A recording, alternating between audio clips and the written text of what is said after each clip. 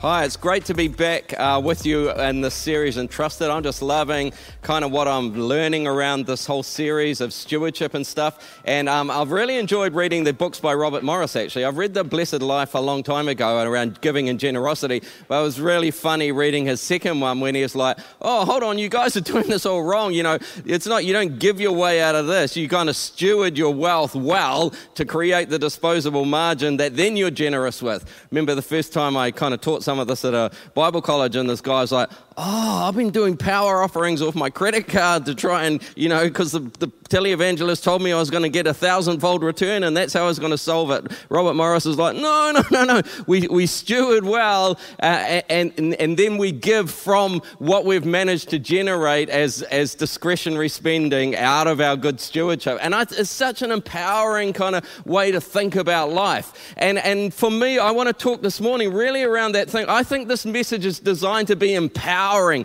It's got some real grunt to it that we don't do life passively as victims, but we do life empowered to make a difference. And, this whole parable of the talents in Matthew 25, for me, you can read it as an incredibly empowering message, not as a message of weakness or vulnerability or beating down. Because again, it'll be like a man going on a journey who called his servants and entrusted his wealth to them. It's like, man, God's given me stuff to use to do life with. And if you know the story, the guy who had received 5 bags of gold went at once and put his money to work. It's like, man, I can work some stuff in life. God, you've given me some abilities. When I put them to work, stuff happens, stuff growed. And so in this parable, and he gained 5 more. It's like, this is a picture of not just how to do a small area of our finances. This is a picture of how to do life. This is a picture of how to not only be a Christian disciple, but how to be a human being. Kind of to hit life with a bit of grunt to go, God, you've given me some resources. You've wired some stuff into my heart. And if I put this to work, it's going to grow, it's going to advance, it's going to make a difference. And then he gave, the one with 2, the same, and the one with 1. And I love, this response when he comes back. The man who had received 5 bags of gold brought the other 5. Master, he said, you entrusted me with 5 bags of gold. See, I have gained 5 more. There's none of this like, oh, I'm so unworthy and I'm so useless or whatever. Like he stands up and looks the master in the face and is this confidence, God, you gave me these abilities and I worked with these. And look, I made a difference with them. Something advanced, something shifted, something moved forward in my life with these. And it's awesome, the response. And I haven't highlighted anything in this because it's like every word is kind of mind-blowing. His master replied this, well done. Some of us don't know a God who just says to you, come on, you're doing a good job. Well done with what you've done. Maybe you didn't get dealt the greatest hand. Maybe you've had some struggles, but well done. And it's like, man, if we could just hear that and we could believe in a God who says that to people, well done. And then good. Good is not like median grade. Good is like, there's something good about you. You approach life in a good way. You try to do the right thing by people. You try to do things well. Good on you. You're a good person. Well done. You're a good person. And beyond that, you're faithful. You worked at stuff. You kept going. You grew stuff. And you've been faithful with a few things. So what now? So I will put you in charge of many things. It's like, this is this mind-blowing idea of Christian discipleship, but also human life. If we'll just do well with what we've been given, if we'll just be a good person and faithfully do and work with what God's given us, he's just going to cause those things to grow. He's going to open up doors. And then the final sentence, come and share your master's happiness. It's interesting, the commentators can't kind of locate what specifically he means, but basically this invitation is like, just come into a place of joy. I don't know about you, but I want that this morning. And if all of that, man, if I could do life under that sense that my heavenly Father, my heavenly Master is saying, well done. Hey, you've done a good job this year. This year was a hard go, but well done. You got through. You're still going. Good. You've done some good things by people. You've been faithful. And because of that, I'm going to cause increase in your life. And come and step into something that just has a place of joy and freedom and bounty and flourishing to it. And so I think this is an incredible story that gives hope and purpose and significance and goes, do you know what? I can hit life with a sense like we can do this. We got that. We can overcome whatever happens. God's going to be with us. He's going to help me make a difference in my life. And I think that's a really important message. And one of the reasons why it's really important is, we'll just unpack it a bit more, it flows through. Actually, there's more to this here. It flows through even more because the guy with 2, I love the fact he gets the same commendation. He wasn't God's, not like, oh, well, you didn't do as well as the guy with 5. It's like, no, exactly the same language. Well done, good and faithful. Like you were faithful. It wasn't your decision that you weren't as talented as them, but you just did really well with what I gave you. And so the same reward. I'll put you in charge of many things. Come and share your master's happiness. And then the final one is the guy who it wasn't that he tried, he didn't do anything with it. So this whole parable is like, come on, you can do something with what God's given you. You can put it to work and God's going to advance you. He's going to back you. He's going to cause breakthrough. And so that total parable is an empowering story. And why is it so important? Because this happened.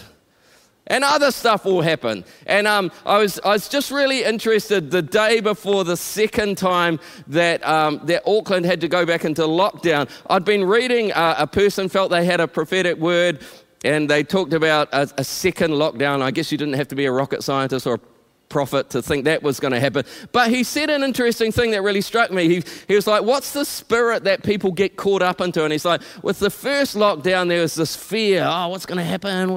Where's this going to go? And all that. But he said, interesting, he felt with the second lockdown that the challenge for people would be not so much fear, but depression. And when he said it, something gelled in my mind and heart to go, you know what, I think that's right. And I think it's not just a key for COVID, but it's whenever we come up against challenges. Because, like with lockdown, the first time, it's like, we got this. We're going to have all these Zoom meetings. We're going to do all these onlines. We're going to work the phones. Like, we got this. But the second time, it's like, oh, not again. And it reminded me of this. It reminded me actually of this concept in psychology called learned helplessness. And apologies to all animal lovers. This is cruel psychologists from the 1950s and 60s. But this is what they did. They got these rats and they held them, and the rats would struggle and try and get free. And after a while, they'd give up and realize we can't get out of here. And so they had some rats that they'd held and some rats that they hadn't held. And this, apologies, never do this today, but that's what they did. They put them in buckets of water and see how long they would swim for till they gave up. And the ones that had never been held would swim sometimes for 60 and 80 hours. The ones that had been held and restrained swam for 30 minutes and then gave up and drowned. And the whole point was they had kind of learned that I can't make a difference. They'd kind of learned that bad stuff is just going to happen and what's the use? And it's like, for me, part of the message of stewardship, part of the message of entrusting, whether it's in COVID, whether it's dealing with family issues, whether it's dealing with health issues or whatever, is this incredible message like, my mindset is we can make a difference. My mindset is we can move forward. My mindset, I've been trusted with the resources of heaven, and He's going to commend me, He's going to back me, He's going to say, well done. My mindset is we can do this. And just to go on with this learned helplessness, this guy Seligman was the psychologist. They did another thing. Again, terrible experiment. Wouldn't do this now in the 1960s. They rang a little bell and gave these dogs a little electric shock. And the dogs learned that they had no control over whether they're going to get a shock or not. And then they put them in these kind of cages where there was a divider in the middle. And this side where the dog was, the floor would give them a shock, and on the other side, there was no shock. But do you know what they found? If they'd done the bell and shocked them, the dog would never jump over. It had kind of learned, like, what's the use? Why bother? It had learned helpless, I'm helpless. And for me, that's so antithetical to the gospel. It's so antithetical to the message of the series. No, I've been entrusted with stuff and I can make a difference. I've been entrusted with stuff and I can overcome stuff. I've been entrusted with stuff, I can see something grow and develop out of here. And I just feel like whatever situation you're in today, whether COVID's a thing of the past or still happening, it's like God wants to inject the strength that whatever comes, the power of the gospel is the power of I'm entrusted with the resources of heaven, and God backs me to see that grow and move forward. And I refuse to buy into this thing that just says there's no use, there's no way ahead, nothing can make a difference. This guy, Seligman, then wrote a book called Learned Optimism, the opposite. And he kind of unpacked the kind of mindset. How do people get into this place where they feel like nothing's going to change versus what's a mindset that makes a difference? And just a bit of he says, he contrasts this as optimist versus pessimist. And he says 3 things make the difference. Do you see your current struggles as permanent? So optimistic people believe bad events to be more temporary than permanent and bounce back quickly from failure, where others take longer periods to overcome. This bottom sentence, optimists point to specific temporary causes for negative events, pessimists point to permanent causes. Man, 2020 sucks. 2020 was a write-off, but there's been a lot of years that weren't like that. There's going to be a lot of years that won't be like that. It's okay. This is not permanent. Whereas a pessimist has learned helplessness, like, my life is over, I'm never going to get through this. It's a lie of the enemy. The message of entrusted is, this is temporary. It will not last, because God is backing you. The second thing, they all start with P, it's not only permanent, but it's pervasive. So optimistic people compartmentalize helplessness. I was a bit useless at that, but I'm pretty good at this stuff. But then optimistic people also allow good events to brighten every other area of their lives. So it's like, yeah, my business is not looking great, but my kids love me, my wife loves me, it's going well. It's like I'm able to kind of go not this big cloud that's both permanent and pervasive. It's like, no, it's temporary and it's specific. And it's like, this is stuff that empowers us to do life with some courage and hope and conviction. No, we got this. Come on, there's a way through whatever's challenges. And the third P, personalization. Optimists blame bad events on causes outside of themselves, whereas pessimists blame themselves for events. So optimists are generally more confident. Oh yeah, my business went under because I'm a bad businessman. No, my business went under because there was a global crisis. You know, my kid's struggling at school, not because I'm a bad dad, but maybe they've got a learning disability and we're going to get some help for them. But can you see the difference between a perspective of helplessness and a perspective of, no, I've been given the resources to make a way into a better future. I'm stewarding my way into purpose. I'm stewarding my way into destiny. There is always hope. And the parable of the talents says God has invested you with the resources of heaven, and he's entrusted you that if you work these things, you're going to generate a better future for yourself. Another writer puts this at same points, but 3 attributions, and he just grounds it a bit, so this might help you. Again, you're going to learn helplessness if you attribute it to internal things. So he gives this example. You believe you failed the test because you're stupid. That's internal. Compare that to believing the test was too hard. See the difference? Oh, no, I'm dumb. No, the person put stuff in the test that he hadn't even taught us. Dumb teacher kind of thing. The second thing is stable. Again, that's like the permanent thing. Again, situation. Believing that you failed the test because you're stupid versus believing that you failed the test because you didn't study enough. No, yeah, something bad happened, but it's going to change. It's not permanent. It's not stable. We can do this. And then the final thing is global, which is kind of that pervasive. So again, believing you failed a test because you're stupid is a global attribution. However, if you believe you failed the test because you're bad at that subject, it's specific. Can you see it's a whole mindset? There's either a mindset like, I am no good, this is my whole of life, and it's going to stay this way forever, versus navigating, this is a difficult season and this part of my life is a challenge, but there's a way through this. I believe this whole series of Entrusted says, no, let's not buy into a learned helplessness and a hopelessness. And let's say the resources of heaven are backing me to make a difference. And so I think we need to read the parable of the talents like that. It's a parable that says you have been given enough to move your world. You've been given enough to build a better future. You've been given enough to build significance and purpose and destiny in your world. There will always be hope because God has invested in you. And I love the sense for me that all of that sits like, I've got to be responsible with money and steward that well, so that then I can steward the other parts of my life well, like my kids and my wife and my ministry and my calling and all that. And I gotta do that well. But that sits within a bigger circle. You know that God is backing me. And I think that's one of the things I love listening to Pastor Sam's first sermons and Robert Morris's books is sometimes we can overcook the stewardship thing. Oh, it's all on me. No, the Bible never says it's all on you. The Bible says you've got an incredible dignity and purpose, but I got great news for you. God adds his weight to your stewardship. God is backing you. God is for you. God's favor is on your life. And the first morning where the second lockdown happened, I woke up with this verse in my mind. It's from Psalm 61. When my heart is overwhelmed, lead me to the rock that is higher than I. And it's like, man, I'm going to do my best at stewardship. But do you know what? If it's all on me, I'm going to get overwhelmed. And moments when I'm overwhelmed in my entrustedness and stewardship, I need to locate that in something that's bigger and stronger than me, and that's God.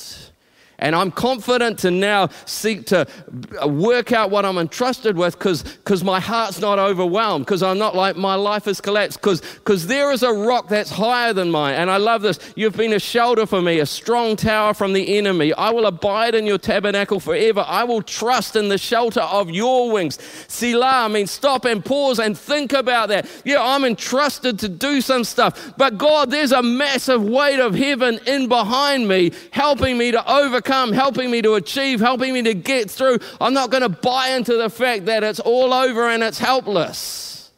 Because God, you're here for me. Again, it goes on. God, you've heard my vows. You have given me the heritage of those who fear your name. I steward something, an inheritance. You have downloaded resources into my life, God. And I can work with that. And then because you're doing this, because you're going to look after me, that I may daily perform my vows. It's like, I got things I need to work at. This marriage, these kids, getting the credit card debt down, building up some savings, investing in the gospel, serving in I'm going to do all that, but I do that knowing that you have given me an inheritance, and I know that sits within the sense that you are more powerful than I could ever be. And I just want you to feel some freedom today as you work out what it means to be entrusted from heaven, that you've got a big God backing you in that. It doesn't all stand or fall on you. God, I'm responsible to try and be a good dad, but ultimately these are your kids and you got to come through. You got to break into their world, God. God, I'm trying to be responsible with my finance, but God, I need you to open some doors. God, I'm trying to share the gospel with my friends, but if it all stands or falls on what I can do, that's too much of a burden. God, you got to break into their world. You got to orchestrate some stuff that opens them up to me. Kind of similar, Psalm 90. I've been thinking a lot this year, the sense of the bigness of God. And there's an old chorus about this, from everlasting to everlasting. It's like, man, I need to set the bigger framework for this whole thing. God, you have gone from everlasting to everlasting. And that's the context that I try and do my little bit of stewardship in. The everlasting God. And I love, 1,000 years in your sight are like a day that has just gone by. I was thinking you sit down at the end of the day, maybe with your family. Oh, how was the day? Oh, I had a meeting at 10 and, it was okay. And then meeting at 12. God's like in heaven, like the angels. Oh, yeah, we had the Roman Empire in the morning, and then we did the Greek Empire, and then the British Empire that came and went midday with afternoon, a cup of tea. And then, then we met. And it's like, God just sums up 1,000 years like a day. Like my stewardship that can feel so big and everything's standing or falling on me is like, go and put that within a bit of a bigger context. This is with a God who can evaluate 1,000 years like it's a day, who goes from everlasting to everlasting. And so the context, our days may come to 70 years or 80 years. It's like my whole life, in one sense, is a blip in the plan of God, a little spot in the plan. Like, I'm so overwhelmed with what I got to do today. No, my whole life is a small moment. When God counts 1,000, and it's not to trivialize it, it's to say, get a bigger perspective, because He is invested in you. But you need a bigger God than your current situation that empowers you then to take meaningful steps. Because I love, satisfy us in the morning with your unfailing love, that we may be glad all our days. And this is how the psalm finishes. And this is where it lands. May the favor of the Lord, our God, rest on us. And this is his prayer. God, may you establish the work of our hands. Yes, establish the work of our hands. God, I'm going to put to work what you've given me. I'm going to try and do my best. But I need to know, God, this sits in my whole life is going to be gone before I know it.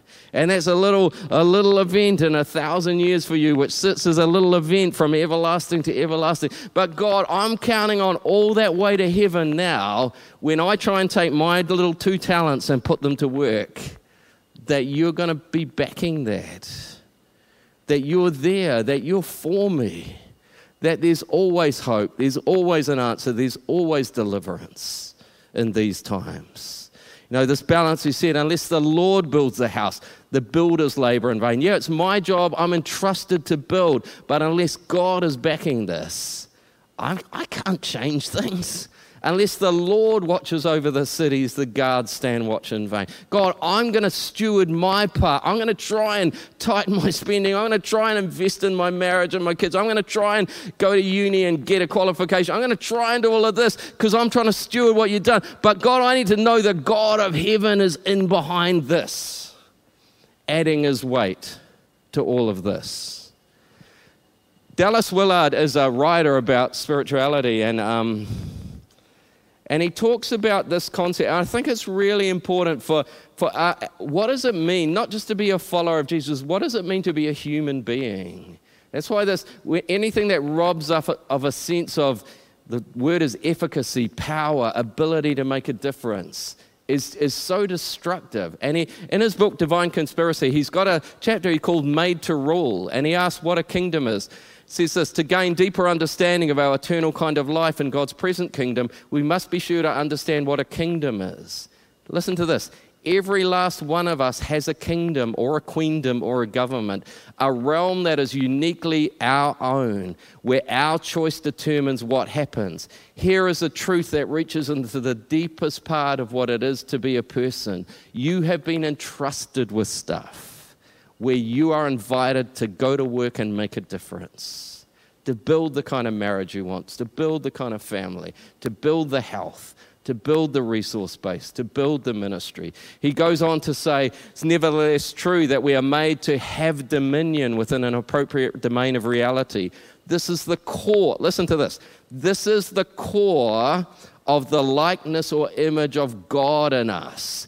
Anything that robs you of a sense like, I'm going to step into my world and make a difference, that is evil, that is destructive.